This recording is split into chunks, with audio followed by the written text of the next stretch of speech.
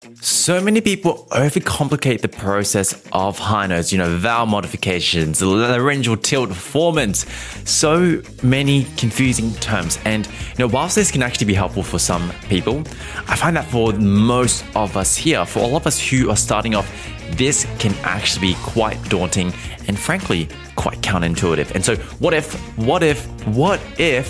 we could break it down in a way that it makes it so simple? What if I could explain how to hit high notes in a way that's so simple, there's no way you cannot get it? Make sure to stay right to the end because I've got an exercise that's going to help you find this easy high notes. Let's get it.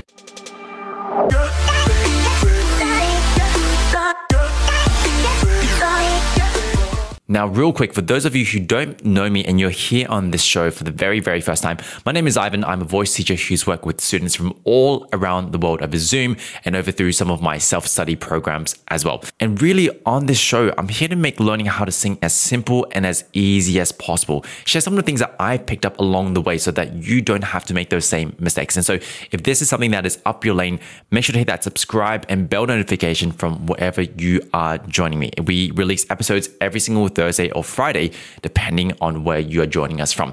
And also, if you want to get some more help, if you want to get something more tailored for your voice or more structured, check out some of the links in the description. I've got ways to work with me over my self-study programs or to work with me privately. Links are all down in the description. Okay, so as promised, we're here to talk about high notes. We're here to demystify learning how to sing high notes because it doesn't frankly sometimes feel so elusive. So let's break it down. The first thing that I found really, really helpful is let's understand what actually happens when we sing a high note. What exactly happens in terms of our body, the anatomy, what actually is happening. Wait for it. Our vocal folds need to stretch.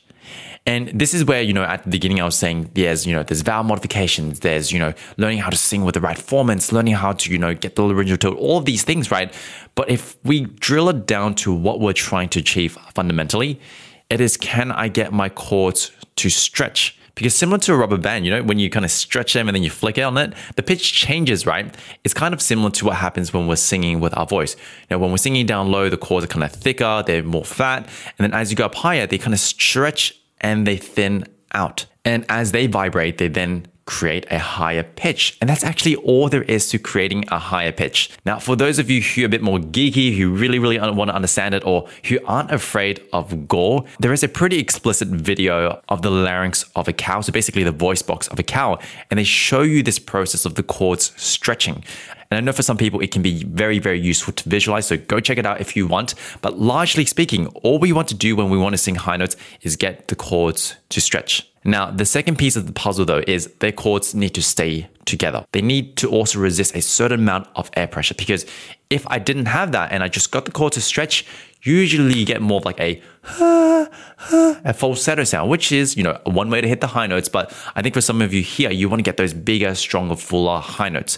So the second part of the equation is, we got to get the chords to stretch, but then they also need to maintain connection. They need to stay together. They need to be resisting airflow quite efficiently. And when we have these two pieces of the puzzle together, you start to have some really awesome high notes. Okay, so you're probably wondering, what does all of this even mean, Ivan? You've told me that the chord stretches like a rubber band. You've told me that they stay connected, but how does this actually help me get to my high notes? How this is relevant is it then means, our training can be very, very simple. Our training, if we're trying to hit high notes, can be very simple. All we need to do is we need to design an exercise that gets the chords to stretch without interruption, without tension, and allow them to stay together at the same time. If we can just share a little exercise that can get that to happen for you, you're going to start experiencing high notes the way they are meant to feel.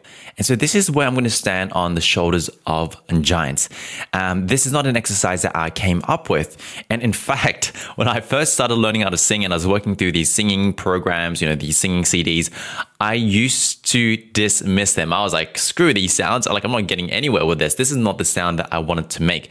But little did I know what it was actually doing and how to actually do them. And now that I understand it in retrospect, I'm hoping that you all don't make the same mistake as I do. So let me share with you an example here, and then I'll explain what's actually happening, how to do this exercise, and then also some cues that I personally focus on, some sensations that I personally notice, and some of the sensations that my students, my clients, that they notice as well. And so the exercise goes a bit like this.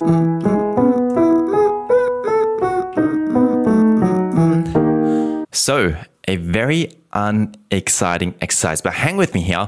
Let me explain what this is doing, and I'll also explain how this really gets you to sing some of those high notes in a song as well. So bear with me here.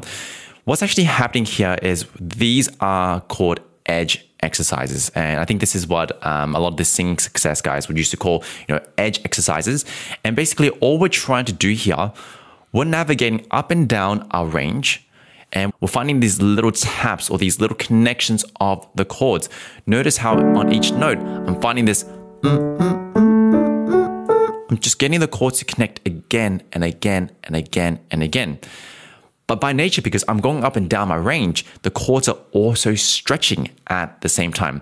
So remember how I said at the beginning, right? For us to hit high notes, all we need to do, get the chords to stretch, and then we want them to stay together. This is a great exercise to start getting you to feel that.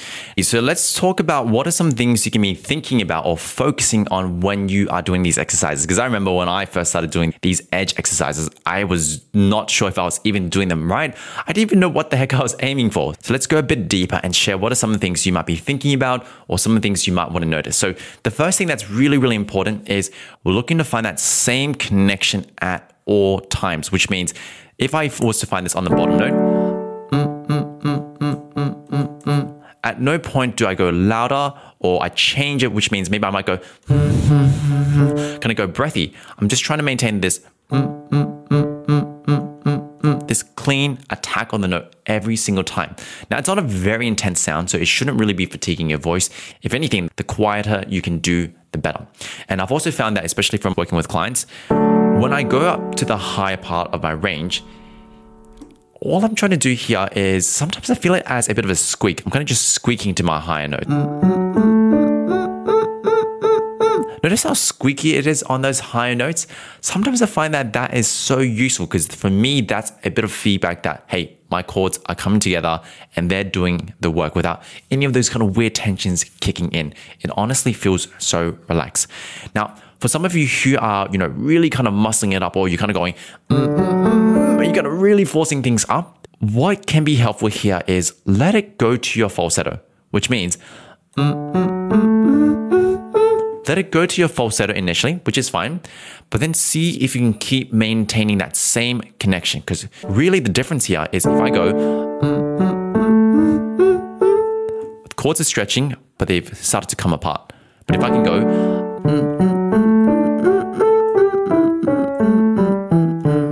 just see if you can find that same connection even up high, even if it initially feels like it's just falsetto for you. You find that eventually over time, you can get this kind of squeakier, more connected sound. And this is the real foundation of singing high notes because from there, we can lean against it. We can make it fuller. We can make it stronger. Because some of you might be thinking, hey, that's just falsetto. That's just like a light kind of head voice. What if I wanted to sing big, strong notes? Can I even use this in a song? You can. I got you. So from here, see if we're on the top note, we can find this in a squeak. Then we can open up to that.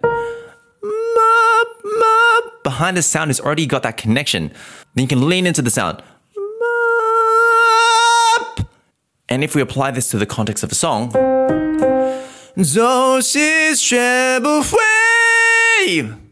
all of a sudden we can punch into some pretty serious high notes. And because I've built it from this edge, this squeak, it doesn't actually feel that taxing to get to those high notes because all of a sudden my chords are together, they're stretching. The two things that actually get us to get to the high notes, they're working. The muscles that aren't involved in hitting high notes, the muscles around the neck, all these weird kind of movements or tension, all of a sudden they can start to dissipate. They can start to go away because they don't need to work anymore.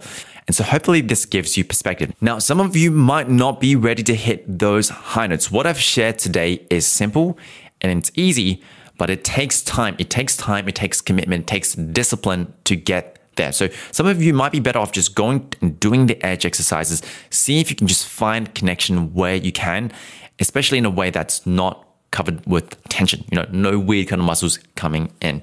And so you might have to start there, but take the time to do this, because I find that for a lot of singers, the biggest thing that they lack is sitting power. Team, that is a wrap. Hopefully you found value out of today's episode. And if you did, all I ask is to share this with a friend or family or colleague.